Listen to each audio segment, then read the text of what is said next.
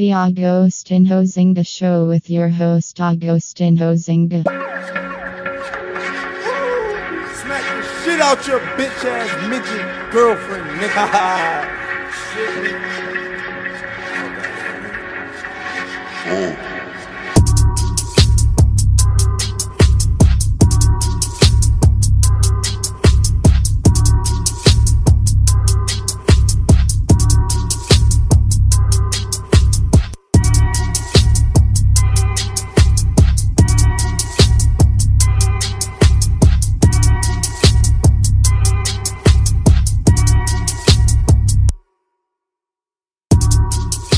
Hello there and welcome back to the Agostinho Zinga Show with your host Agostinho Zinga, and this is episode number 649. This is episode number 649 of the Agostinho Zinga Show with your host Agostinho Zinga, and I hope you're doing well wherever this podcast may find you. I hope you are doing splendid. I really do. How am I? Yeah, all good, all things considered. You know how it is. Putting one foot in front of the other and just keep trucking on. Just keep trucking on.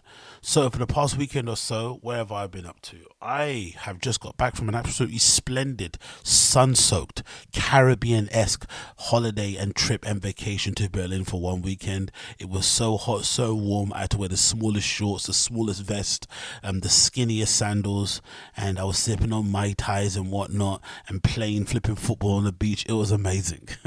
Clearly not. It was the opposite. It was rainy, it was sleety, it was snowy, it was all those things wrapped into one, and even more.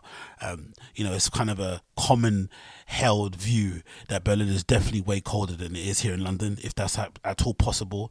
It's probably a lot more grayer also. I've always said I think it's probably one of the most ugliest European cities out there in terms of to the naked eye, unless you're into graffiti, unless you're into derelict sort of buildings, unless you're into just shabbily looking decor in general, which tends to kind of belie what lies on the inside. But for the most part, unless you're in the city centre, it's not the most beautiful place on the eye, in my humble opinion. So with that being said, it was still a pretty decent trip, I have to be honest with that, and I did have a lot of good fun over there. I specifically went over there for two things. I went for the sole reason of trying to go to Paloma Bar for the Powerhouse, which I think this time around was Disco Hour that Finn Johansson puts on there at Paloma. I was also planning to go to Toy Tonic's party at Telomania at Oxy, and I was also planning to go to Cocktail de More at Club Ost, which I actually bought a ticket for. I ended up only going to two of those events, so unfortunately the one I bought the ticket for I didn't go to, which is absolutely annoying. The amount of money that I've wasted over the years on buying tickets ahead of time is absolutely legendary, but I also knew it was going to be a roadblock, so I wanted to kind of guarantee my entry, and judging by what I've heard online and the comments I'm reading and stuff, the Cocktail de More party was crazy good, but the garderobe, the flipping cloakroom situation was really out of control. And if you know one thing about people that rave over there in Berlin, they take their cloakrooms very, very seriously. You have to make sure that those things are operational, they're running smoothly, because people are arriving there in their lukes, they want to get them off, they want to fling off the jackets, they want to take off the capes, they want to do all that stuff and bin it so they can be on the dance floor and twirl around and have a great time. So they take those cloakrooms seriously, and they don't really believe in what we do here in London. Like, I realize a lot of people over there are quite, I guess I wouldn't say cheap, but they watch their money, right? They're quite mindful of how they spend their peas. So you don't really see a lot of people like jumping into Ubers or whatnot, especially not the ones I was kind of hanging around with or I was sort of near to. But one thing they don't mind spending money on his cloakrooms. They don't really believe in the idea of like folding your jacket up and putting it underneath a speaker or leaving it behind a chair. They want to put their stuff, even if it's just a jacket they bought in a vintage shop for like €1, they want to make sure it's in a cloakroom so they can collect it at the end of the night and be in kind of peace of mind as they're dancing on the dance floor, which is somewhat understandable. So going back to the nights that I had over there, I ended up going over there obviously for the weekend, Friday to Monday. Like an idiot, I booked the worst flight ever for the Monday, which kind of was a bit risky and did end up me having to rush to the airport sweating as I got into the plane because I got there just in time. But I do have to advise anybody, if you are going over there for a boozy weekend, and you do plan to go to Berghain or something for the Saturday or the Sunday, and you want to leave, maybe, I don't know, just before it closes at 6 a.m. on a Monday or something, do plan to get a trip or a flight back after 6 a.m. So try and get something, I don't know, at 12 p.m., 6 p.m., whatever you can do on a Monday, as opposed to what I did, which was 6 a.m., which kind of essentially knocked out my Sunday. I couldn't have any ability to go and rave or go crazy on a Sunday because I know I had to be up at 5 a.m. in the morning. I had to be up even before that. I had to be up at like 3 and get to the airport before 5, which was absolutely crazy. So I ended up having to do that. But then I ran into some issue with some accommodation because for whatever reason the Airbnb situation over there isn't as good as it once was. So I had to kind of split my time between staying one night at the Sunflower Hostel and then the other 3 consecutive nights, I guess, staying in this Airbnb on the 2 consecutive nights, actually one day, staying in this Airbnb. Sunflower Hostel is definitely one of the better options to go for in terms of hostels in the area, just because of its location mainly. The hostel itself isn't the greatest. There's no lift there, stairs everywhere. Carrying your luggage can be a bit of a pain in the ass. The rooms are decent enough. I ended up getting a private room because it was only one day, so it wasn't too much of a bother. I think it was like €50 or something. So again, not the most expensive and not the cheapest, but pretty much decent. But obviously the really big selling point of Sunflower Hostel is that it's literally right down the road from Berghain. It's literally maybe 5-minute walk from there, so it's a pretty handy place to go to if you do plan to go to Berghain and Berghain alone. And obviously it's quite in a centrally type of area, so you can get to different sort of parts of places all around flipping Berlin and whatnot. So it makes it kind of handy to kind of get to from an airport because it's near, and also it also makes it handy to kind of go back home actually, because the location is also easy enough to get the transport straight to the airport directly if you need it, because I think there's an S-Bahn that runs from the station just a bit further out from Sunflower. I think it's like Wasserstrasse or something. I forgot the name of it, but I'm pretty sure that S-Bahn takes you all the way to Berlin Brandenburg Airport if you need that. So that's pretty handy. So I end up doing that. And had a good time. I'm not gonna lie. So the first night, obviously, I went to the Italo-Mania party by Toy Tonics, which was really, really fun. And if anything, it kind of gives it away, the kind of music that they were playing there, essentially Italo disco, sounding music there from Toy Tonics. And Toy Tonics is a label and a collective that I kind of got familiar with because, if I'm not mistaken, I got playing some of the Capote tracks, and Capote also happened to be the founder of Toy Tonics, so I kind of got familiar with their sound that way. And if anything, I just liked the vibe of what they were doing as a collective and putting on parties and raves as well. When I found out later they do put on parties and raves, because they kind of reminded me a little bit of the heady days of like Horse Meat Disco, or even more so, they reminded me of this time when I used to go out to these parties called Love Fever that were really popular here in London for a bit, but they kind of stopped happening because unfortunately the promoters, this duo, one guy called Alex Bradley, and I forgot the other guy's name, but they essentially fell out, and Love Fever was kind of no more, or it didn't really continue as the way we kind of remembered it. But the reason why that party was great was because they kind of adopted this kind of David Mancuso type of vibe, Paradise Loft Garage, whatever it may be, where they would basically bring in these really bespoke sound systems, productions, decor into these spaces and transform them overnight into these really amazing kind of wanderlust utopia type things, right? We can kind of unplug from the regular scheduled life. And obviously the music was key and paramount. They'd book really interesting people, they wouldn't reveal lineups, and it would just be like a really sexy, grown-up, dancey, fun affair. And considering all the parties I was going to that were really kind of grungy, warehousey type of, big boots, black bomber jacket type of affair, it was quite refreshing to go somewhere like that where everyone was just having fun and kind of letting loose. And I really liked Toy Tonic's approach to it because it kind of reminded me of that, and it kind of just felt like what you describe as a quintessential dance party, like people just ready there to go crazy and to dance. So that was great. And obviously the second thing I went to go to the party, was to visit this new venue called Oxy, which I only had heard about because, if I'm not mistaken, the club kind of opened around the pandemic times, lockdown, when Berlin were having issues in terms of having clubs reopen. the only way they could get around it was to make sure that the club was sort of like an open, had like an open space, like a gardeny type of thing. And Oxy basically had that because it's got different rooms and it's got like this, it looks like a patio, but essentially it's just like it's kind of like an indoor room on the outside with like a canopy over it, but it kind of does feel like it's inside, if you get what I mean. It's hard to describe it, but they kind of got around it that way. And I kind of knew about the club because of that. And obviously they've got some interesting and cool bookings and whatnot. So I thought, let me kind of kill two birds with one stone, go to a Toy Tonics event in their actual home country or in their home city, whatever, and also go visit this Oxy bar. So I was really amped to go to. Number one, I was really happy that I actually did buy the tickets beforehand, not super beforehand. I think I just bought them the day before I actually left, because as we got to there, the queues were absolutely crazy outside Oxy. Luckily, this time around, they had two separate queues. They had one queue for people that were paying on the door and one for people that had tickets. But still, it was a roadblock because there were tons of people coming every like 10 minutes or so from the guest list and trying to jump in at the front. People were cutting in line to join their friends in the queue. It was a bit of pandemonium. So clearly, there was energy in the air that this was going to be a good and fun night. And it was just nice to see people in the queue who just generally looked like they were up to have a bit of a laugh. No one was dressed in all black. No one was taking themselves too seriously. Everyone was laughing and joking. It was the first probably Berlin queue I've been in where people are actually talking. I'm so used to being in flipping Berghain queues where essentially the conversations start right at the back next to the next to the spetty or the place that sells the food and whatnot. But as you get to the gates or the barriers, suddenly everyone turns into a mute and no one wants to say a word anymore. So that was clearly a little bit refreshing to kind of see that happening in real time. So everyone kind of having a laugh in that way, but still had to wait outside for like an hour or so to get in.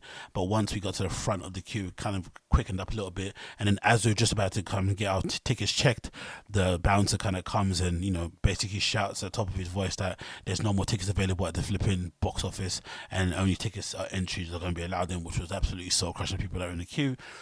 But it kind of is what it is, but kind of came at a good time. Security not too deep in terms of getting in terms of door selection, I guess, because they had tickets already. That kind of made it help, but still a lot of these Berlin kind of establishments, even if they do sell tickets, they do really make it clear in the descriptions of the events that a ticket doesn't guarantee you entry, kind of thing. So that was obviously nice that I was able to get in. There was no kind of trouble in that regard. Then once you kind of get in, straight as you walk in, actually, just to kind of paraphrase this, because I'm not really sure what the vibe is like, because for whatever reason, we all know the reason why, but Berlin clubs in general are very strict in terms of no photo, no video policy, and they all make sure they cover your phone before you get in. They all take responsibility to cover your phone for you. Like when we were in the queue, they had people pass along sellotape with the stickers that you can stick on your phone, but also before we walked in, the bouncers individually were double checking and reapplying stuff on there, so they take responsibility to make sure your phones are covered. Cool. So I'm not too sure if that means that you shouldn't describe anything that happens on the inside or what the place looks like, or whether it just means you shouldn't have any video and not kind of invade people's personal private space or privacy, whatever it may be. I don't know, but I'll just describe it in kind of vague generalities. But essentially, when you walk in, the kind of garderobe is there. They have two stations that you can kind of leave your jacket in and your belongings, whatnot. So it's a pretty easy system. You know the deal with that one. But the actual layout of Oxy is the interesting part about it. It's loads of different rooms, loads of these little kind of pockets of spaces. Essentially, they've got two dance floors, maybe three if you count the outside space, and then they have these little rooms, to kind of like a dark room, another room that's kind of like a half dark room because the doors can't close. There's no because there's a dark room they have that's got boxes with like curtains you can close, and then they've got a dark room that you can't. It's just like a box, kind of like similar to like with the places that you see in Berlin or in Berghain, where it's like a box, but it's got like a slit, like a hole you can walk in, but it doesn't close at all. So there's kind of, you just rest out and relax and whatnot. But the most interesting part about it that I really liked was its little cocktail bar area they've got towards the back. That is essentially its own little thing. So you can go there and just like, and it's kind of brightly lit, and there's like nice cushions and chairs and whatnot and whatever to sit down on. There's even bar stools to sit on at the bar if you want to and just have a drink. You don't want to do anything else with dance, or maybe you want to hear the music come through the system, but you just want to have a drink at the bar, you can do so. And I absolutely love it. I think that's absolutely amazing. So that was pretty cool to see that vibe. And the cocktails of the bar were really nice. I think I had an Oxy Mule. That was like a ginger beer, spicy type of thing, affair that I really had a good kind of, swig on a couple of those. I got my little pretty heels on the dance floor. I started shocking out. But the main dance floor was the really amazing part that I kind of had to like stress and really kind of talk about, because I thought that was absolutely amazing. And I think when I walked in at the time, again, I'm not really too familiar with the DJs that kind of play, under the Toy Tonics banner. Obviously, I'm familiar with Kapute because that's the person I obviously got kind of knowledge of Toy Tonics through his productions, and obviously him being the owner kind of makes more sense of kind of knowing who he is. But in general, I think what they've done a good job of is kind of just people trusting the overall brand. So I went mostly because of the brand Toy Tonics and what they're about and what they represent, and know it would be a good time, as opposed to thinking, oh, I want to go see a particular person play. But I do remember when I did roll in, this guy was playing, Daniel Monaco, and he was absolutely destroying, legitimately destroying. And I've got a clip that's coming up hopefully in a few minutes. I've taken a few clips out of me at the Oxy, and I think the first two clips or little sound bites you hear from my voice notes that I recorded there will be tunes that Daniel Monaco was playing, and you probably hear me hooting and hollering and yee-hawing in the background like an Italian tourist. It's absolutely cringy, but it is what it is. I am who I am. So when I walked in, that was happening. And the vibe inside the main dance floor was electric. It obviously helps that in all Berlin clubs, for the most part, they will have a dedicated what do you call them? I think they're called AV, right? The person that does all the lighting and whatnot and the smoke machines and whatnot. They have a dedicated person handling that. So that was going off amazing. They've got all these like amazing like X's on the roof, essentially, kind of going back to the name Oxy, that kind of like these light beams that light up in a certain way. The smoke that comes out is insane. It was such an amazing vibe. People dancing, electricity in the air, people shocking out, moving around. It was just such a good vibe. And in general, you saw way more people out there like legitimately making an effort to dress up, like a lot of people that you would regularly see maybe in like, you know, traditional techno parties were trying to put on, you know, some disco leggings on, maybe a boob tube, maybe, you know, all the lads I saw, they were wearing their kind of festival shirt, you know, the ones with patterns on it that boys wear when they go to fucking festivals. They had all those on and whatnot, and just generally just, you know, having a bit more fun with what they wear, and clearly having a bit more fun on the dance floor and not taking themselves too seriously. The amount of people that I saw on the dance floor, you know, sucking each other's faces off was also a good sign that the party was popping. There was, I'm sure most of them were couples, but there were a lot of people that were finding love under the flipping X's or flipping Oxy on that dance floor, while flipping Daniel Monaco and co were absolutely slaying on the flipping decks. So that was absolutely great. Then I went into the second room for a bit. Also, second room is maybe design wise better than the first one, because the DJs are essentially in this mad little cage thing that kind of reminds me of the Cause back in the day, but it's a cage that's kind of cylindrical and square, and you can walk around it, and then then they've got benches on the back you can sit down on, and the walls are covered in the beams. Like, it's just a really cool space how they've kind of put it together, really, really nice. And that room was crazy good too. They were shelling in there, but I think most people wanted to see the main act, so they were kind of staying in the main room. But the second room was also completely going off, and the nice guy that was playing there, who I wish I remember his name, but he did give me a track ID for a track that I really liked, called Call Me Mr. Telephone Answering Machine. Sorry, Call Me Mr. Telephone Answering Service, which I'm going to play as my tune of the day at the end of the show. So if you want to listen to that, then definitely check out the rest of the show to see the clip that the track ID he kind of gave me. But that was also amazing. So in essence, what I really liked about it, like I said, I think it was just nice to be able to go to Berlin and listen to that kind of music in that city, because it's so dominated by techno. It's so dominated by that music. Like, that's what you kind of know Berlin for. And to be honest, like, you know, maybe it's a bit of a waste of time going to a place like Berlin only to listen to disco, because you can listen to that anywhere. But I did like to kind of listen to Italo disco for the most part, you know, and what I would describe just broadly as dance music. I don't even just describe it as disco and house, which is kind of a loose genre, you know, genres that kind of heavy on listing for the event. I just think it was just good dance music that was played throughout the entirety of the night. And I think it ended at about 6 or 8 a.m. I think, I'm not too sure. Yeah, 8 a.m. Sorry, I think I left there about 6 or something, so not too late. And yeah, had a great time. Absolutely amazing, really, really fun. And if anything, it really, really inspired me to think about throwing my own event again and doing something, because I've always wanted to kind of get back into promoting. As you guys have known, you know, I used to do a pretty popular club night here in London at the now defunct club called Yellow Bai, called So Special.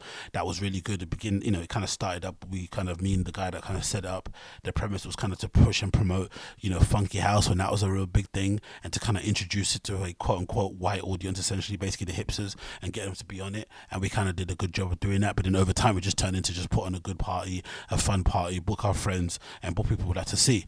And we always kind of did a good job of doing that, and kind of, you know, doing a good job of kind of decorating a room with posters and shit and all that sort of naffy stuff. But it was always a good time to an event. And obviously it was a good chance for me also, because I got a chance to DJ. That's the first time I got to actually DJ at an actual club, because I had to kind of warm up because we didn't have enough money to pay for warm-up DJs, so we had to just figure it out ourselves. And I ended up kind of trying to use kind of CDJs for the first time, actually burning CDs and whatnot and trying to make that work. So I haven't done one of those in ages, a long time. If anything, I'll be trying to push myself to get booked as a individual DJ myself, which has been a little bit more difficult than I expected it to be. But another way to kind of get ahead of the queue is just to throw your own night, and in that way suddenly you then become somebody that's kind of in demand. So that might be an option to go forward. And the reason why I thought that'd be quite interesting, because I think, you know what actually might have also made me kind of interested in Toy Tonics, was the actual logo of Toy Tonics, right? Is interesting because if I'm not mistaken, if I actually click their promoter tag here, hopefully it has a logo listed on there. Let me just double check here before it loads up on the screen. Yeah, there we go. Yeah. So this logo from Toy Tonics that they have here of this blacksmith looking type of dude illustration kind of banging on a vinyl, right? It was a pretty cool logo. It oddly enough reminds me a little bit of what I had going on with this little SoundCloud account that I set up for my little, nondescript, non-existing flipping record label called Persistence, right? And if anything, I should have maybe had it at an angle. I maybe should have had the person pushing the boulder up a hill, because if you can't see the image, essentially it's an image of a guy pushing a boulder that I kind of stylized and kind of cropped around and made myself. I think they're two separate images that I kind of put together on Photoshop and stuff. I'm pretty sure I got the original PSD file somewhere, but that maybe should be up a hill. But that was kind of the idea I had about it, and maybe I should kind of use this going forward as my nondescript dance party night going forward, because I got that inspired from what Toy Tonics are doing. And that's probably something that I'm probably going to explore going forward, because I don't know, it was just nice to see. I think maybe as well my idea about it was kind of skewed, because I think the popularity of the night might be because of just how long established they've been around, maybe because people love the DJs, just because it's maybe just obviously because I was thinking I was on a dance floor thinking maybe a lot of people just wanted a kind of a change from the regular scheduled programming, because that entire weekend was pretty techno mad. There was an event happening at, if I'm not mistaken, what's it called? I think RSO. There was obviously Cocktail Diamond happening, but there was a lot of techno heavy nights happening on that weekend. So people maybe just wanted a bit of respite from that regular do, which I can kind of understand. So maybe, the reception and why it was so busy was more to do with what they're doing, and obviously the lack of what they're about, being in that city, or just maybe there's an appetite for it overall that I can maybe latch onto as well and do it my own way here in London. I don't really know. I'll kind of figure it out as I go along. But gonna quickly play a clip here that kind of features a couple of the mixes early on as I was arriving there. As I said before, I'm pretty sure these clips are of Daniel Monaco playing. I'm pretty sure, because that's who I saw as I walked in, because I think I walked in about 1 or 2 a.m. if I'm not mistaken. So definitely I think it was Daniel Monaco that was slaying on the dance floor as I was arriving in that venue. But if it isn't, whoever was playing absolutely smashed it. So here this clip taken from the Toy Tonics event, a couple of voice notes that I probably put together. Again, I'm hoping this is okay. I have to take videos or whatever, so I just recorded this kind of with the phone in my pocket and whatnot, and just kind of so I could have an audio field recording of my kind of vibe as I was in there. But hopefully you guys enjoy it as I play this clip now from when I was inside there. Let me just get up on your screen.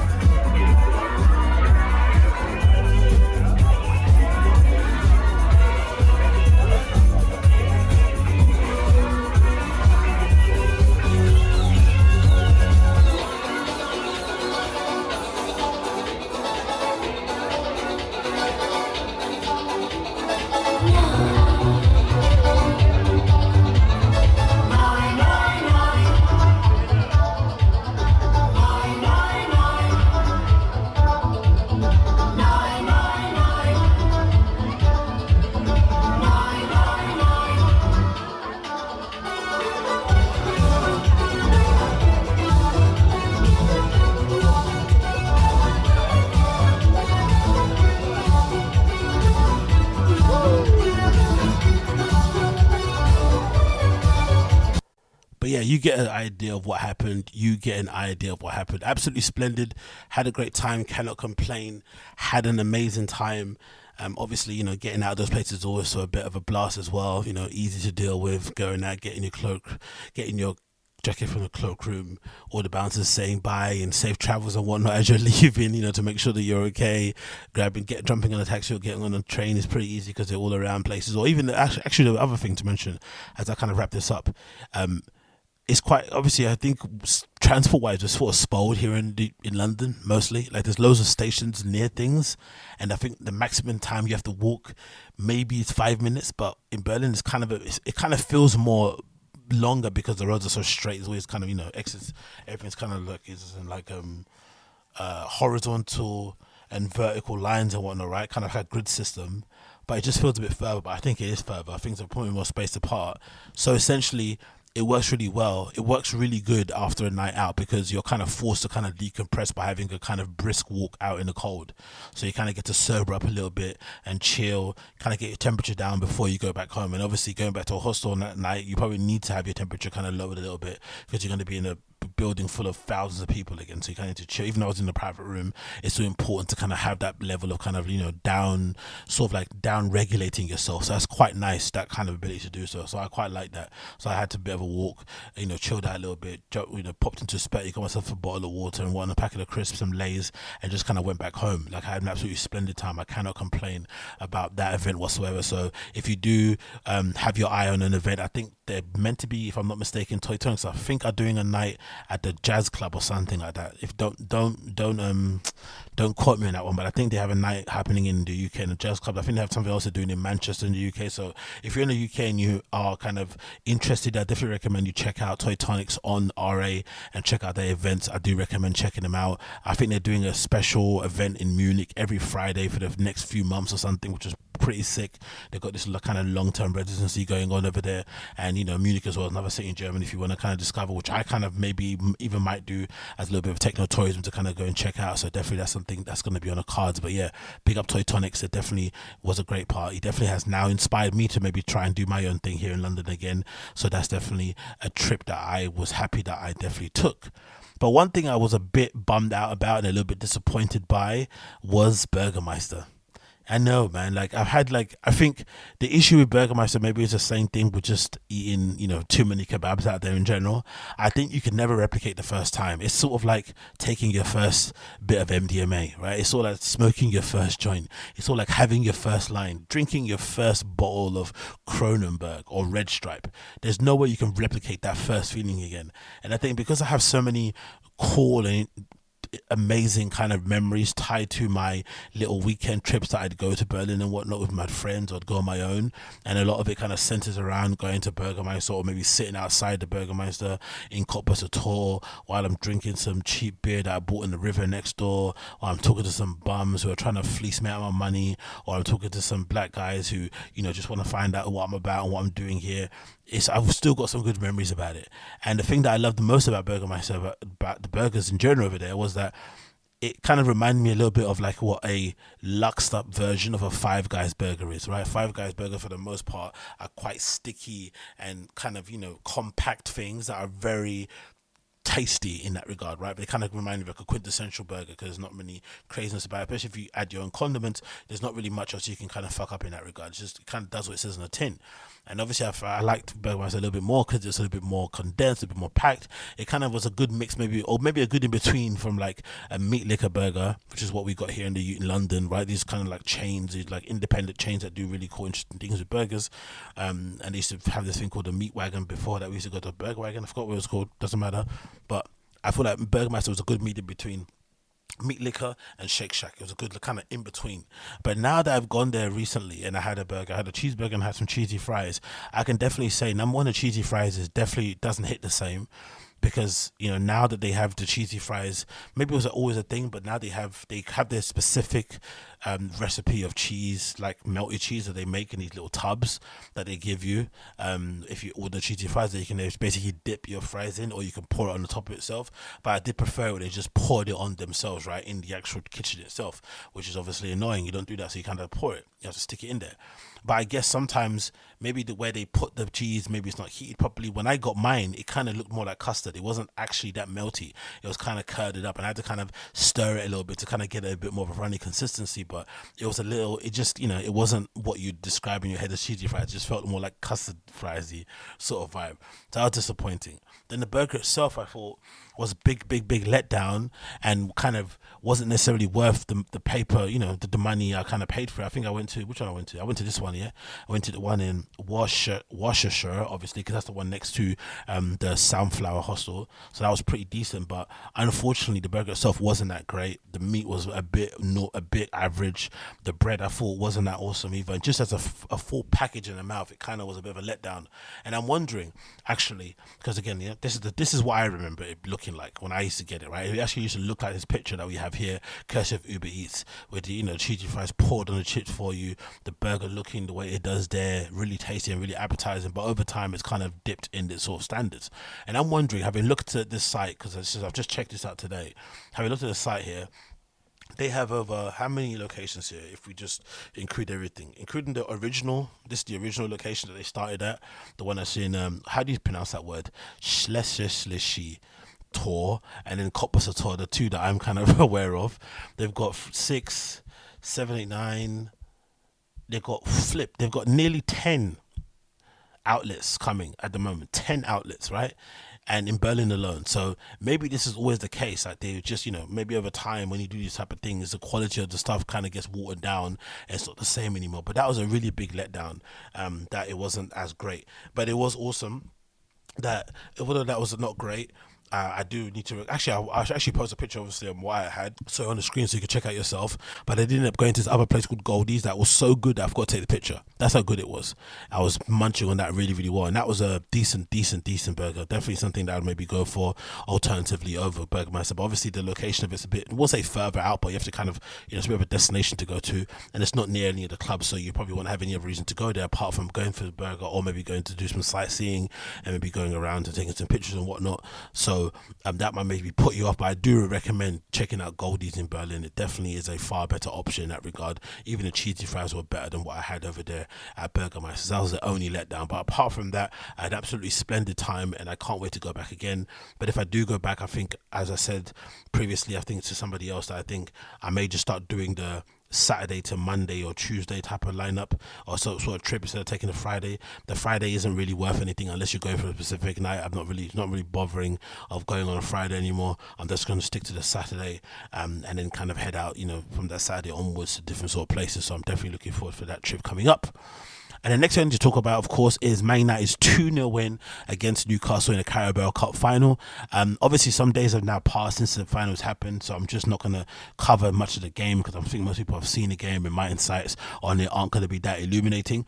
But one thing I can say about this is that it's definitely put a smile back on my face and definitely made me feel more positive about the future going forward. I think I was one of the fans who clearly said that I could never see Man United winning a major trophy again unless A, we got rid of the Glazers and it got new owners who basically installed an actual football structure and hired the best in class in every position of the club to basically get us back to former glories, or two, if we were able to stumble upon a manager who was in Sir Alex Ferguson's quality or class, where he was able to win trophies in spite of who we're owned by, not because of what we're owned by, not because of who we're owned by, kind of thing.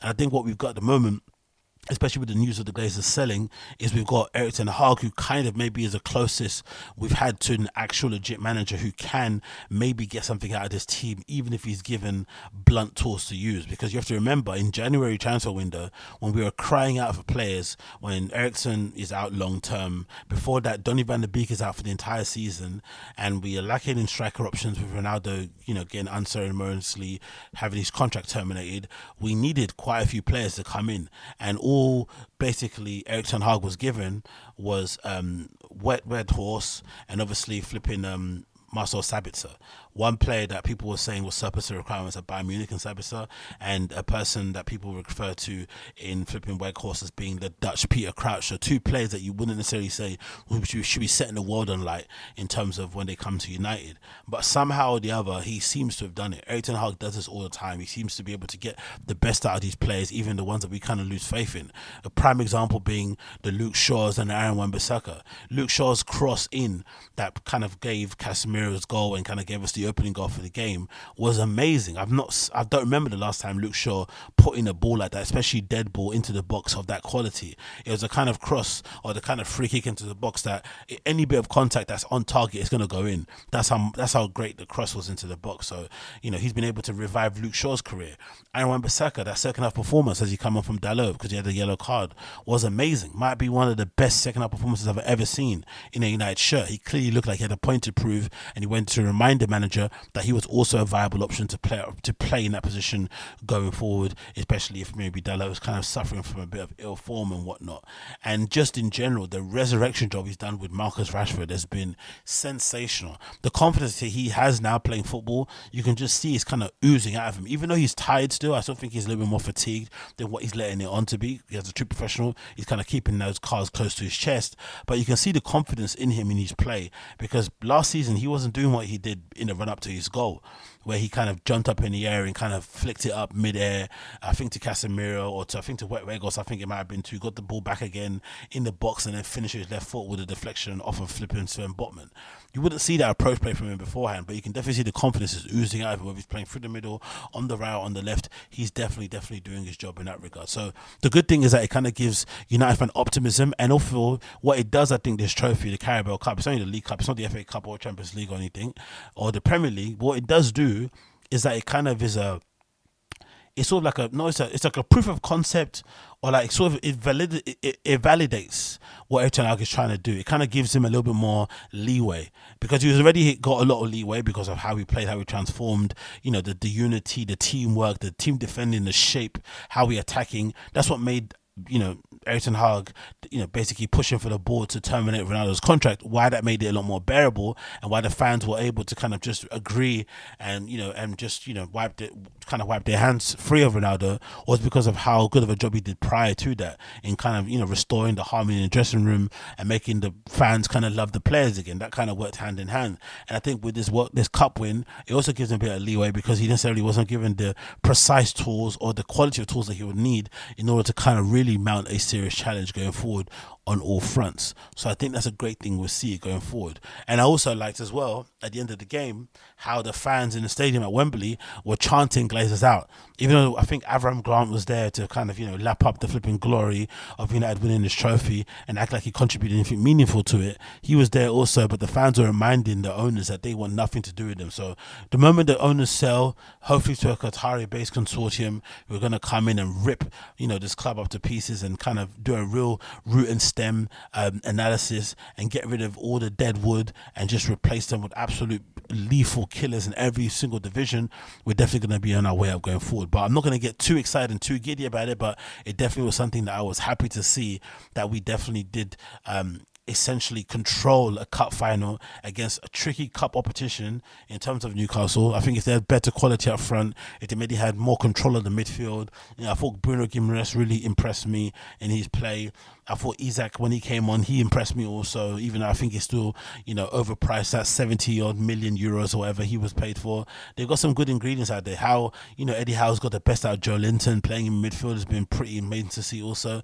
But I feel like the way that we controlled the game, the way that we kind of killed the game with those 2 quick fire goals back to back in the 30th minute, I think 33 and 39 here in the first half, that definitely gave us a platform to basically mount and continue the challenge going forward. So I was definitely happy about that, and I can't wait to see what Erik ten Hag does going forward with this club and is able to transform it. But the one thing that I wasn't too pleased about, I have to be honest, was this absolute bullcrap, right, regarding Phil Jones and him basically doing the analysis or punditry work for Sky Sports during the flipping Carabao Cup final. And if you aren't aware, Phil Jones is currently a registered Man United player. He essentially has been iced out by Erik ten Hag for a very long time. Even before that, he was iced out too by the previous managers. And if I'm not mistaken, he's only played 32 or 31 games in the last 5 or 3 years or something, obscene in record. But he's also shown no willingness to leave. So I know he's had the injury issues and whatnot that have kind of affected him in terms of getting a run in the club, but clearly no manager has really kind of put their faith in him in terms of selecting him for the first team. He's clearly not on anybody's plans, but he's made no you hear nothing from his agent shopping him around or him pushing for a move. He's just essentially just been stood there at United getting paid 70 odd grand, which unfortunately was something that one of Ole Gunnar Solskjaer's parting gifts to us at United, that he gave that guy a flipping new contract, even though his legs were made that jelly from back then, and he clearly was also surplus to requirements. So I just thought it was really rich that he was able to do that as a Sky pundit, because I think it's definitely a privilege of the English. I think if Phil Jones was black, if he was Mediterranean, if he was anything else other than English, he'd be getting ripped to pieces if he was a registered Man United player, but he was doing punditry work for them while also collecting 75 grand, whatever it is, without doing anything much else on the pitch. But anyway, the article says as follows. Phil Jones claims that he's not giving up on playing professional football despite being frozen out of Man United for a number of years.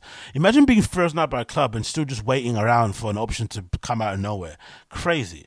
The former England defender took a surprising planetary role at Saturday's Carabao Cup final between the Red Devils and Newcastle, prompting speculation that he may be planning to hang up his boots for good. Jones was snapped up by the iconic ex-United manager Sir Alex Ferguson after the break-in as a teenager at Blackburn Rovers. The Preston-born centre-back was a regular feature during the first 8 seasons at Old Trafford, but things have tailed off dramatically since. A series of crippling knee injuries have limited Jones to just 6 league appearances in the past 4 years, even worse than I remembered. 6 Premier League. So maybe he's got 32 in total, but he's got 6 Premier League appearances in 4 seasons. Why can't we terminate his contract, by the way? Is it really that hard? If you can terminate Ronaldo's, why can't we terminate his? He is yet to feature United in any competitive match this campaign. United's growing haul of established defensive stars means that he was be well known that He's yet to feature for United in any competitive match this campaign. And United's growing haul of established defensive stars means he would be well down the pecking order regardless. Rafael Varane and Sandro Martinez started there, we know that. Jones appeared on Sky Sports Studio to cover the match as a pundit, watching on as his teammates celebrated the triumph. Despite a devastating lack of football in the recent years, the 31-year-old asserted that he is not ready to give up just yet. Mate, you probably should give up. If you're still at the club now, you probably should be giving up, because you've shown no inkling that you want to actually play football. It's been a long road. There's no hiding from that. At times physically and mentally. He's trying to do that whole mental health thing, man. Maybe there is a mental health issue, but if that's the case, leave the club. Go and get something new. Freshen up or something. I'm a strong character and I love playing football. I'm doing everything I can to get back on the pitch. No, you aren't. It continues here. When you've had all the issues injury-wise you've had, it's hard to deal with that. The club have been absolutely fantastic with me. I think I've had a good support around me from my family and friends. I'm grateful for that, and I can want to be back outside. So maybe there is a clear issue. Maybe this is more so not him not wanting to be out of the club, but maybe he's actually is suffering from some sort of mental health issues, and the club being aware of that is giving him all the time that he needs to get himself right before he goes to look for the club. So they're not actually pressuring him to go, which is actually pretty decent of the club to do. But I still think there was plenty of time before that he could have left. I don't think these issues have been happening since he started the club. I think, he could have left way before that, but he didn't for whatever reason. And of course, I don't blame the guy. If you're getting paid 75 grand a year to essentially just train, then, anyone would basically do that. Jones banked 27 England caps early in his career and was the strong enough performer in the time to earn a 4-year contract with the Devils, which he signed in 2019. Ole Gunnar Solskjaer's thought the deal is poised to expire at the end of the season with little chance of renewal. It remains to be seen whether manager Tonali will give the opportunity to bid with farewell to United fans. Jones will be at liberty to leave on a free transfer in the summer, but a checkered injury history could make him a serious gamble. The defender last played to the Red Devils in a 3-0 win over Brentford in May of last year.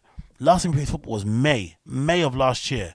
Absolute liberty take that. This guy still at the club. Makes absolutely no sense. Like I said, if he was from any other country, he'd be getting absolutely slaughtered. Whether his mental health issues were legit or not. It just goes to show that flipping English privilege does definitely exist in this regard. It fucking does exist. But that's the only thing that kind of annoyed me at the game itself. But apart from that, happy United won the Carabao Cup final against Newcastle. It was absolutely strenuous at times, but I feel like we were in control for the majority of that game.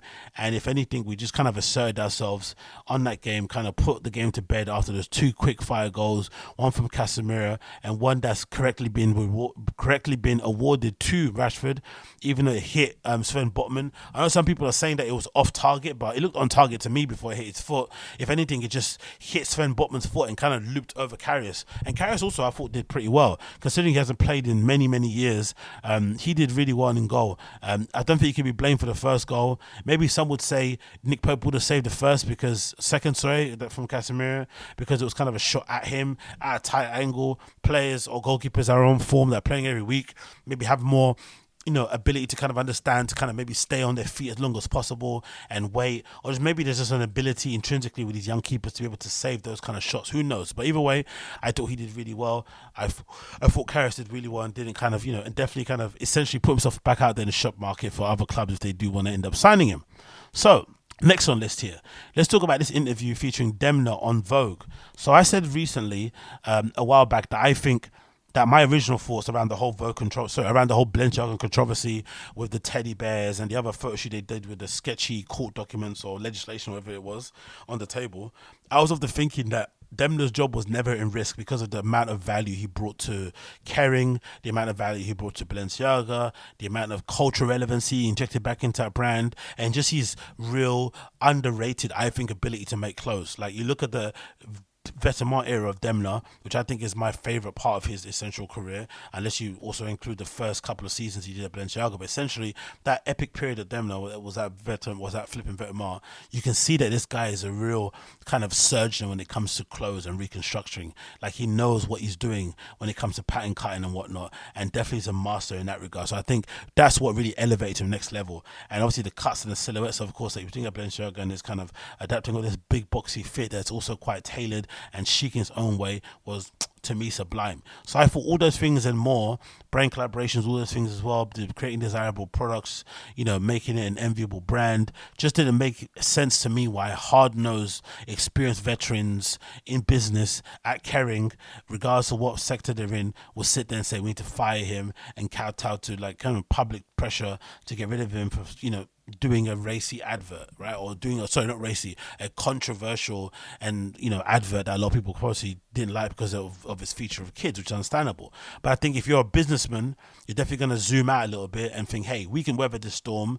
And also, if we use this opportunity to also rein the guy in and tell him, hey, this kind of free reign that you had to do what you want and kind of have no kind of guidelines or rules now stops here, and also focus on the close. I think that was always the plan that they had, and looking at this interview and read some of the excerpts, it definitely appears to be the case. So this is an interview courtesy of British Vogue, so Vogue.co.uk, and it says Demna on the record, the Balenciaga designer, on the brand's controversy and his path forward. So if we scroll down, we'll see a few of the bits of where he's questioned and kind of interviewed, and I think one of the things that I really like here is the answer to this. So this is one. This question from Vogue, it says as following: the two campaigns that appeared towards the end of last year, Gift Shop and Spring 2023, which appeared within days of each other, sparked a crisis for you in Balenciaga. What was the genesis of this campaign, and what was the creative process and intent? What conversations were happening around it? You'll see he explains what happened around them in terms of the photo shoot and whatnot. You can definitely check that out here. Demna says as follows: the Spring 2023 campaign was directly inspired by the show that we did last year on Wall Street in New York City. I went to shoot in the typical New York corporate setting, emphasizing the idea of power dressing, basically shooting in a CEO style office. I saw the example of how the offices could look and approved what type of furniture they would use and what kind of poses the models would do. Since I'm never in the shoots and the images were presented to me to select the photos I like most out of the selection made by the photographer. I always find these insights really interesting when people get cancelled or get in trouble, that they kind of absolve themselves of blame and say, no, I don't even do all the work, it's that guy over there. Because if anything, it kind of does several jobs at the same time. It kind of exposes the smoke and mirrors of the industry, where they sort of lionize the one singular genius person behind a brand when it's actually a team of people behind working. They obviously demystify that whoever is at the top actual influence and touch on every single thing, because then he says, hey, I just kind of organize the key components, but the extra creative side and the sidelines or the fluff or the extra things to fill in, that's not when people on the set themselves, because I'm not actually there. That definitely does something where they expose. It continues here.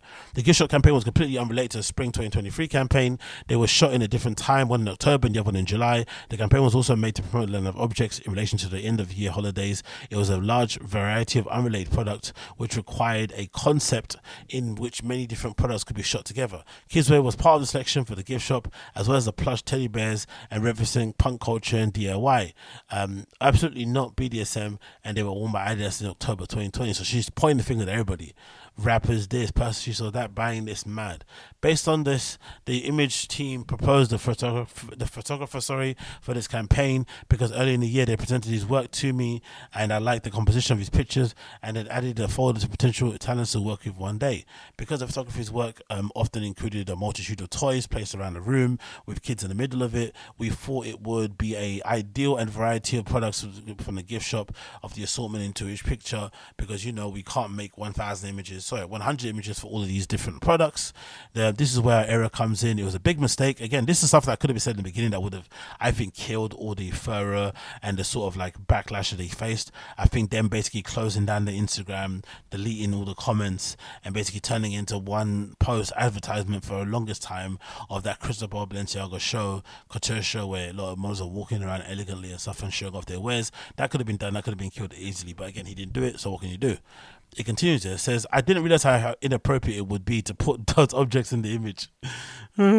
It's probably worse if you say things like that, because it makes you look even worse like an animal. It says, and still have the kid in the middle. Yeah, unfortunately, it was the wrong idea and a bad decision from me. We would not have featured kids in images that included objects that were not related to and appropriate to them.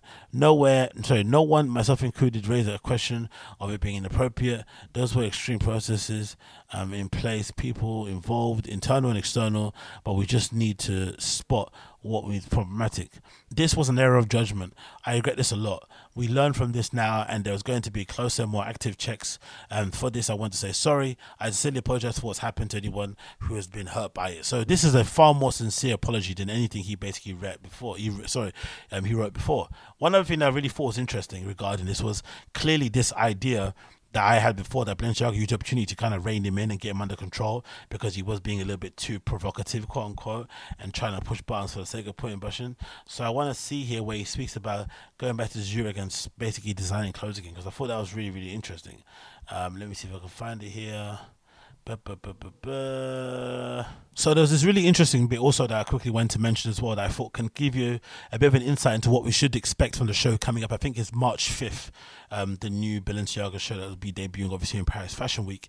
And it's this answer here that Demna gave to Vogue in terms of what he is going to be doing going forward under his role. And I think this definitely goes to show that my theory that the Balenciaga or the Kering head honchos definitely uses opportunity, this scandal, to essentially rein Demna in and kind of get him under some sort of manners, so that he's not making a spectacle or causing issues for their brand, and essentially just going back to what he actually was hired for, which was kind of having his finger on the pulse, being able to kind of synthesize the cultural zeitgeist, and obviously the most important thing, just make really, really really good clothes, because I think that definitely does get overlooked with all the kind of provocation and the glitz and the, not glitz and glamour, but just the spectacle that he creates around the clothes, and the constant poking and the fun making and whatnot, and the conversations around it, and the think pieces and the show studio panel discussions. What gets lost around that is that guy can definitely still design.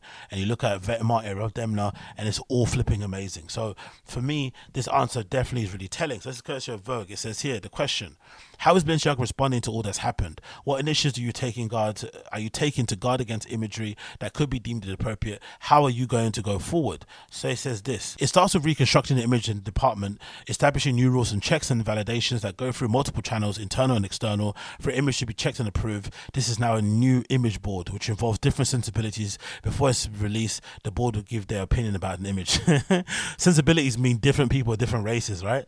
From different places and whatnot. I just find that hilarious that you need to put together a board to basically decide whether or not you should be pushing, pedophilic type images. It's absolutely crazy in my opinion. But hey, what do I know? It continues. From my personal point of view as a creative director, I would have to question absolutely everything now. It really changes my way of working, which has previously been more instinctive, doing something that would seem to be maybe provocative just because I was thinking, oh, that's fun.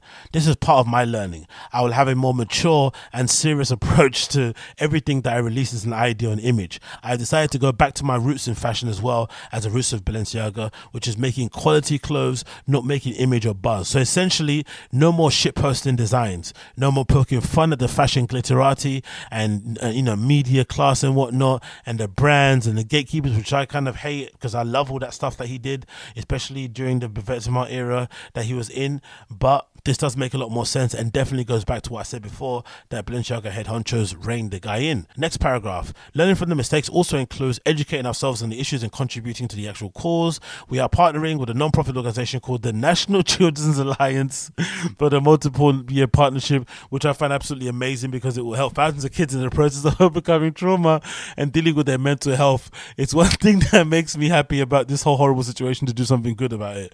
The funny thing is that the more quality clothes Demna designs under the banner of Balenciaga, the more popular kids want, the more it becomes popular, and the more kids want to wear them. The ones that can't afford them are going to be suffering from mental health issues because they can't afford Balenciaga. So essentially, you're going to be creating issues for these kids in the long term.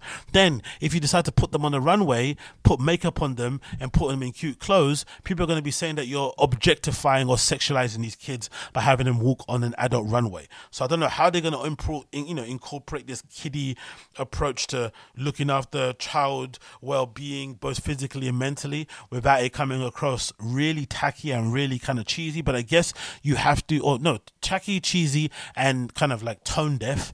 But I guess in their position, they've got to be seen to be doing something going forward. But I do like the most important part here was obviously this paragraph talking about how them is going to be focusing on the clothes and the clothes alone and nothing else. And you can kind of get an idea of that if you scan over across to this Demna Balenciaga fan page, which I love, called Demnagram, and they posted what looks like the invitation or flyer for the up and coming show, which is happening on March 5th for the Winter 23 collection for Balenciaga. And guess what it looks like? It looks like the basis of what you do when you're pattern cutting a jacket, right? I forgot what the material is called, but essentially it's the one that you use to basically put all the markings on and kind of use as a sort of base template to kind of mark in terms of building your coat or your jacket that you want to put forward. And this clearly shows to me an illustration of a kind of return back to tailoring, a return back to making actual cool and interesting products again and focusing on the clothes, and that's the glitz and glamour. So we might not see any celebrities on runaway. It might be more couture-esque in its approach, it pared down, simple, focusing on what is important and kind of go in that direction. But I'm eager to see the show regardless. It'll be fun to see how the people in the media and the celebrities and whatnot react to it, because a lot of them were, getting on their moral high horse and condemning Balenciaga and saying they're not wearing that stuff anymore. But the moment he puts out on the runway and a successor to the Triple S's and another cool pairs of track 2s or whatnot out on the runway. Remember, he put together some great, because I think he even says in an interview that he's going to go back to doing great jackets, because that's what Cristobal Balenciaga was kind of known for, right? Amazing jackets, amazing coats, and I imagine Demna also, in my opinion, is known for making really good fitting hoodies and also amazing, twist on kind of conventional mounting jackets, or rain jackets, anorak, security, MA1s, bomber jackets in general. He's a kind of master of that shit, so I can definitely see some good things on the horizon for Balenciaga when he finally does take the runway on March 5th, which I'm definitely going to try and live stream as well. If I'm here, I'm definitely going to try and live stream that, because that's going to be fun to check out and see what's happening with that going forward. Then a quick way to mention this before I jump onto the other things regarding fashion overall, just kind of close the gap on this. So the Gucci Fall 2023 show happened, and if you're not aware already, Alessandro Michele got, unceremoniously, I feel like, booted from the company. He didn't really get a send-off, which I thought was really weird. He didn't get the opportunity to kind of trot down the runway one last moment and receive his literal flowers and kind of wave goodbye to the crowd after all the amazing work he's done at Gucci in such a short space of time. Even if all of it wasn't his doing, he still did a really good job in his time in terms of creating a cultural moment, in terms of turning Gucci into a big powerhouse again, and just kind of restoring the feeling around it overall. But for whatever reason, they went to part ways. Maybe the sales were dipping. Maybe, Gucci board basically saw what I saw. Maybe it was getting a bit repetitive in terms of the design codes and taste sensibilities and whatnot. That kind of kitschy sort of vibe was kind of running its course very quickly. But I still think he deserves a send-off. He doesn't get a send-off. Okay, no problem. Then Gucci said we're going to be designing our collections going forward with the Gucci team or studio, similar to what like Off-White were doing when unfortunately Virgil passed away, and similar to what Louis Vuitton did when also Virgil passed away. So that kind of made a lot more sense, because those type of guys work with a team of people anyway, so it would make sense that they would have an idea of how to put together a collection, because they work together in collaboration. So it recently got announced that they also had hired a new creative director called Sabato De Sano. I think he spent the first few couple of days or before when he got hired going through his Instagram and deleting everything sketchy, because his Instagram went private pretty quickly after it got announced, which is a really good tactic to make sure no one kind of finds all your sketchy, racy posts that you may have uploaded back in the day. So that was very smart of him to do so. But he's only going to be presenting his first show, as it says here, for the spring 2024 collection. So this one was still made by the Gucci studio. What I wanted to say about this was that, as I mentioned earlier about the Demna thing at Balenciaga, I find it really annoying how, for whatever reason, fashion in general, or media companies or everyone around it, they always basically lionize and kind of prop up on a pedestal the singular design genius or fashion designer genius. There's always one person's vision that kind of spearheads everything going forward, or they basically make it seem as if that person sketched every single look that came down that runway. Maybe they didn't stitch it, but they're the one that ideated it. They brought it out into life out of thin air themselves with no help whatsoever, from the earrings to the bags to the shoes to the everything they're wearing to even the flipping hair and makeup. They did it all themselves out of their head, which I think is absolutely ridiculous. And clearly we've seen this to be the case, because even though I didn't like the first Gucci studio collection they did post Alessandro Michele being fired or him leaving, I think this second one is definitely a lot better, and also shows clearly that these design studios are usually run by some really competent, high-level, talented people who know what they're doing, who can easily put together a solid collection that if you weren't really paying attention and you weren't as balls deep into fashion as I was or other people are, you wouldn't be able to tell that this house or this brand doesn't have a lead creative designer or a lead creative or a lead fashion designer or a lead whatever else it may be.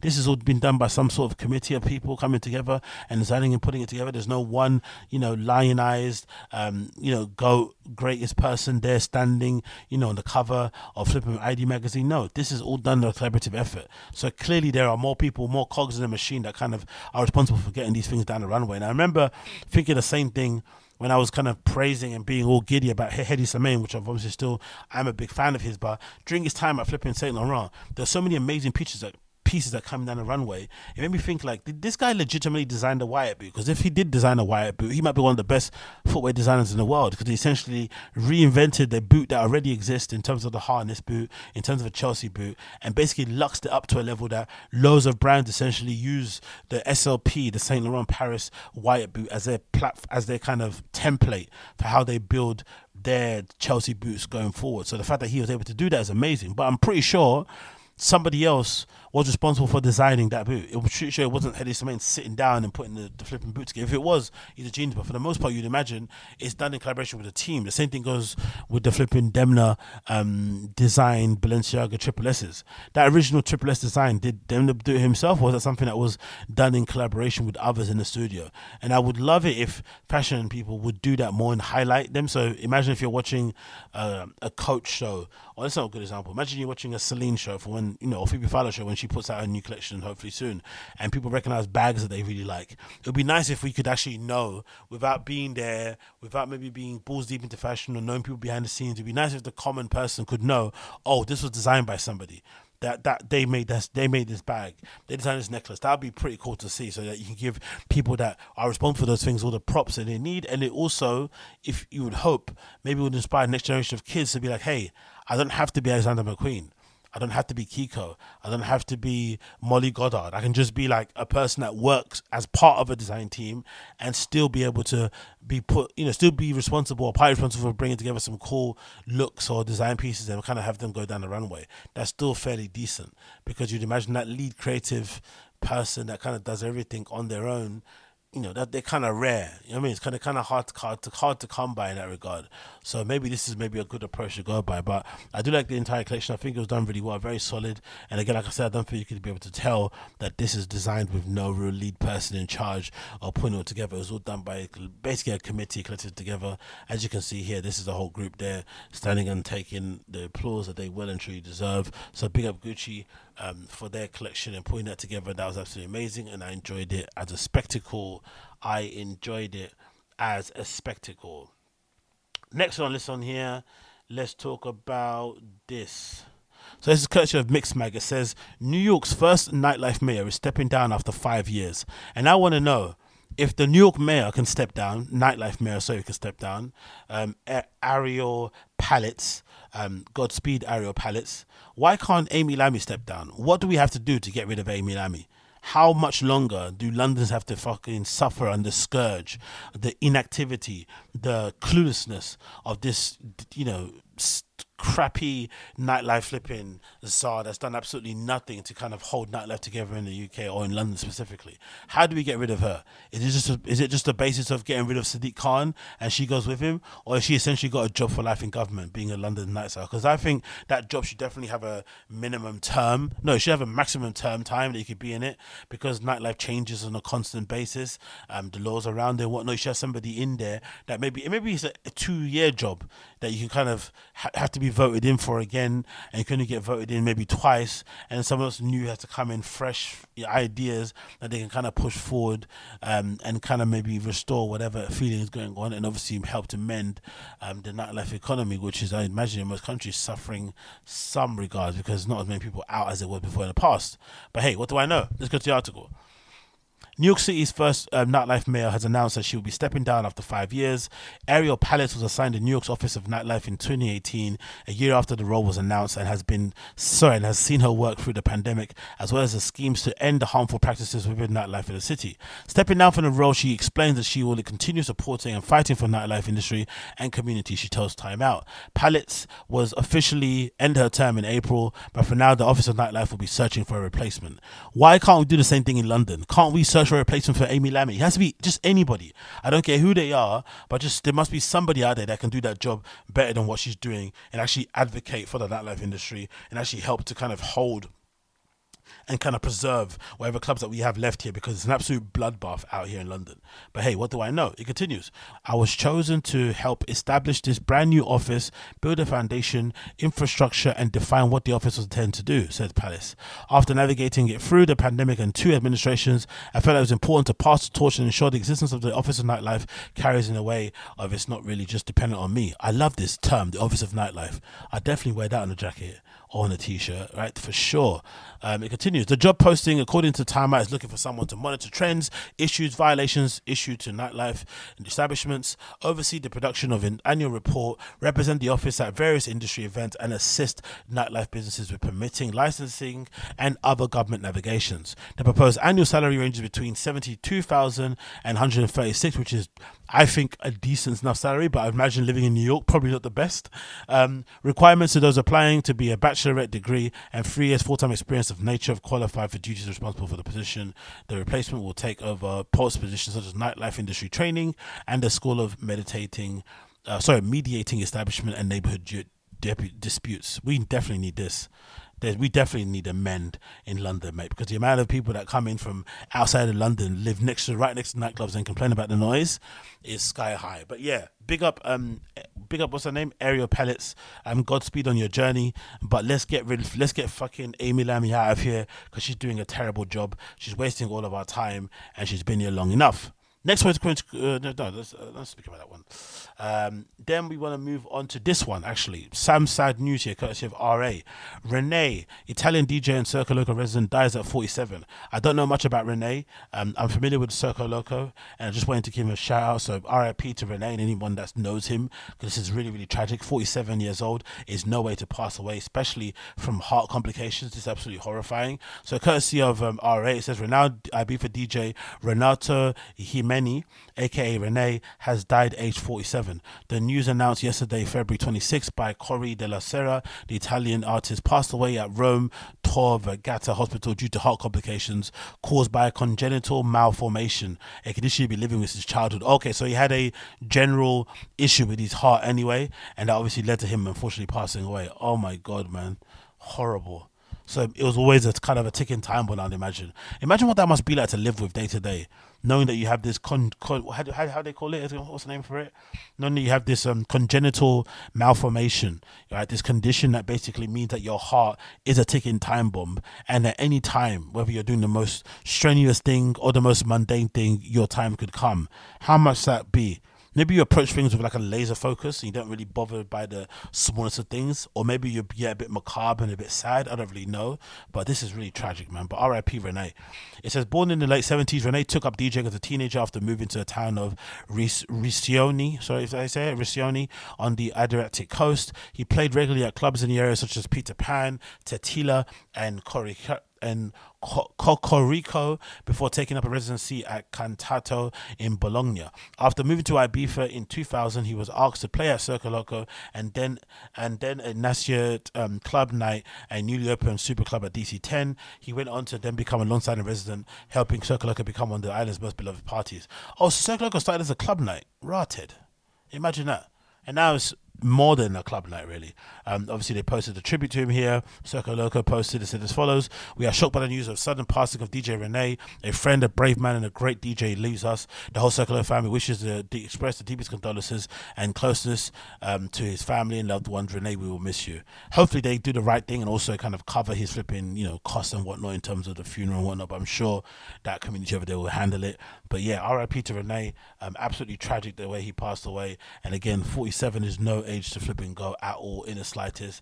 As you can see here, some tributes here from some person called Cirillo, another one from System of Survival, and obviously from DC10 IB for shouting at Renee. So RIP Renee, thoughts and feelings go to his family and friends, and I hope you guys are going to be staying strong in the foreseeable future, because that is absolutely tragic.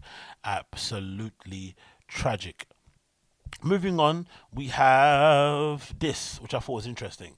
So this is courtesy of RA again, regarding a new members-only DJ and production studio opening up in East London. So many things opening up in East London over the last few years. Absolutely crazy to keep a lid or a kind of an eye on all these things. Absolutely amazing. So it says here, Cube East will launch in Canary Wharf this Friday. Calling Canary Wharf East London is kind of like calling Liverpool Street Central London. Bit of a stretch, but hey, we continue. New members only studio Cube East is opening in East London this week. Located in Canary Wharf, the 10,000 square foot space will launch on Friday, February the 24th. It features 15 recording studios, 3 DJ studios, 2 rehearsal studios, a podcast studio, a video editing suite, and an all-in-one content creating suite. Cube East will also offer a 24/7 members bar and an outdoor terrace. Membership ranges from £75 per month to £1,100 per month. Imagine that. So essentially they built a members only version of Pirate Studios with an actual legit bar that you can drink at. 24/7 private members bar. That's crazy. I don't think they mean it every day to open. I don't think that's what they mean. Maybe for the weekend only. But the fact that they got like a bar on the inside is going to turn that into one of the best after-hour spots ever in the history of man. We've got a promotional video here. We're going to quickly play it. Courtesy of Instagram and see what this says. 4 a.m. London. Features the inside of it. Cool. Okay, cool. You see that, right? Some cool images of the inside or whatnot. Some eerie music going forward. I quite like this. I'm not too mad at it. The only thing I would say about QBeast is that from what I have observed of my own habits of going to flipping pirate studios, that's kind of died down over time, has been the fact of the money. Right, the cost of it is really crazy now. Like pirate studios, my kind of minimum time that I would go there would be like 3 hours, and it went from me paying anywhere between, like, I don't know, the initial times that I might have went to pirate, if I just double check my thing, it might have been maybe like £30 or something, I would say. The original times that I kind of went to pirate for 3 hours, because I don't think I've ever done a set, you know, shorter than 2 hours, right? It's been around that kind of mark, 2 hours plus going forward. So if I scan just to kind of, let's scan to maybe, let's go into 2022, right? Or let's go down to 2022, yeah. I've got here £34, 33, 23. So anywhere between 23 and 33 were the prices I paid for 2 to 3 hours. Now all of a sudden, if I scroll right to the top for that same amount of time, it's like £49, £36. So it's gone up considerably, depending on, you know, the time of whatever it may be. So that kind of makes it a bit harder to kind of justify spending that money to go and do those things, especially when you think about, you know, maybe just going to a club instead overall. But obviously if you want to practice, but you got to calculate that, your travel there, maybe some drinks you're going to get. So it kind of racks up to be a little bit more harder than it is going forward. But one thing I do like about them, what they've done, which I think maybe would make me go to pirate more, because I think it's similar to the whole like charging $9.99 or charging £10 or something. I think the fact that they've got these memberships locked in, so £75 per month, which maybe, let's say it's 75 grants you 4 hours of DJ studio time, that already is pretty decent, because it kind of forces you to go to these things and maybe to top up and get more time. Do you know what I mean? Like, it's a kind of a good way to kind of get people to sign up. And of course, with the idea of having a private members bar, that also might be great. And maybe also, I would imagine it would end up being like a Shoreditch House type of thing, where there'll be like communal areas to hang around in, conversate with people within your local community, collaborate with other artists and whatnot. So it'd be a kind of a bit more of a collective space, as opposed to pirate, which is more sort of an individual thing. You know, there's not a lot of places to hang around. You're kind of locked in your studios. You kind of go in and out. You got your own key. There's not a lot of talking that goes on there. But I think they want to replicate maybe what you'd imagine a regular studio is like. And it's got a little bit more of a laid back, collaborative affair, where you might accidentally walk into the wrong studio or whatnot, or bump into somebody at the car park or whatnot. And because it's in the Canary Wharf, a little bit more of a snazzier upmarket area, you would hope it would attract a little bit more of an upmarket clientele, and it wouldn't be, you know, dirty, grungy club kids like me who are rocking up with a Tesco bag full of flipping Kronenbergs and whatnot, right? You want a bit more of an educated, discerning, willing to kind of, you know, spend some money kind of client going to establishment, which I can kind of understand in this regard. So I'm really eager to see what this looks like when it does officially launch. Actually, if we actually click the actual Instagram, maybe we can see some pictures of the inside and the building or whatnot. But this might be pretty cool. It might be something that I would definitely be up for signing up for, in terms of having it be my thing that I kind of go to, because I wouldn't mind paying 75, you know, a month and having something locked in that I can kind of go to already. It looks like they already launched. They've had some panel discussions already here, as you can see from the pictures on here on the Instagram. They've got people posting stuff wherever. But for me, it would just be an opportunity just to kind of go somewhere, record some live streams or whatnot, and kind of continue on going on that way. So it's interesting what happens here, and also interesting to see what a place like flipping Pirate Studios does in response, because this is basically their direct competition. What do they do now going forward? Now that they've kind of seen what other companies are doing, what they're trying to bring forward, will they now maybe start offering memberships themselves to their clients, to their customers going forward? Will it be them just offering what they already have going on and not really wanting to change it? I'm not really too sure, but I'm eager to see what happens going forward. I am really eager to see what happens going forward. So check them out if you haven't already. It looks pretty cool. It's called We Are Cube. We are obviously spelled the regular way, and Cube spelled Qube, and obviously they've got the site as well. I'm assuming going to be tagged the same location too. Let's quickly just check that link tree and see if that website is the same address. I'm assuming it is going to be the same address. So as you click here, links to the website, it definitely is the same one, isn't it? Let's see if it's the same one. There you go. Yeah, there we go. So the website is called thecube.com. So theqube.com, and obviously you can see everything there in terms of what it looks like.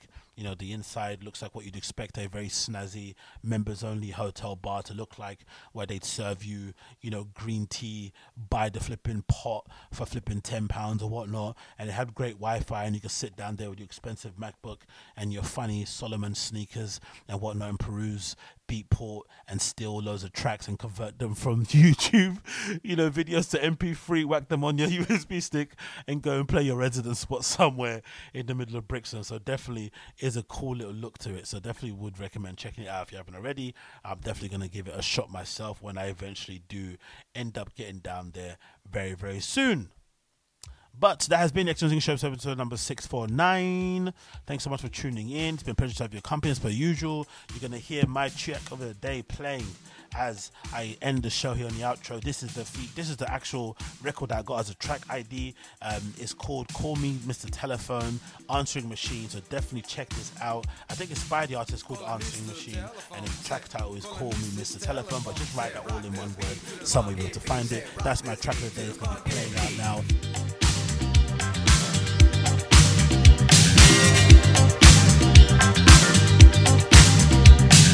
People say I'm hard to find, just dial my number anytime. Any morning when you call, I'll be there to turn you on.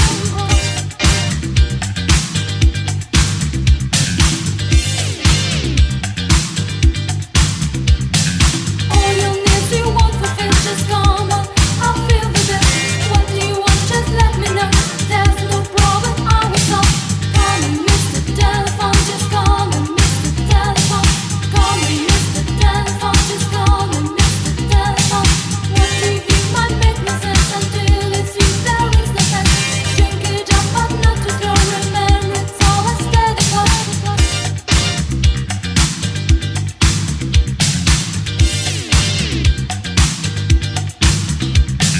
You were lying, and now you're trying so bad to be with that scene. Keep it going, 'cause now you're showing the burden side that never wanted me to see.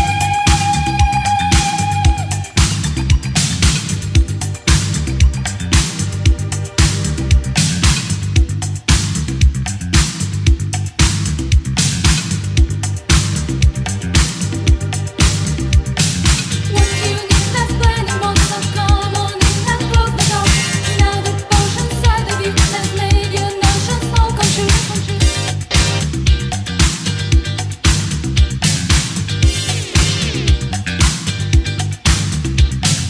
Now you've done what needs to be, and everyone is sure to see. You have gone and passed the test, 'cause after me there is no best. Call me Mr. Telephone, just call me Mr. Telephone. Call me Mr. Telephone, just call me Mr. Telephone. Calling Mr. Telephone, say, calling Mr. Telephone, say, rock this beat to the funky beat, say, rock this beat to the funky beat.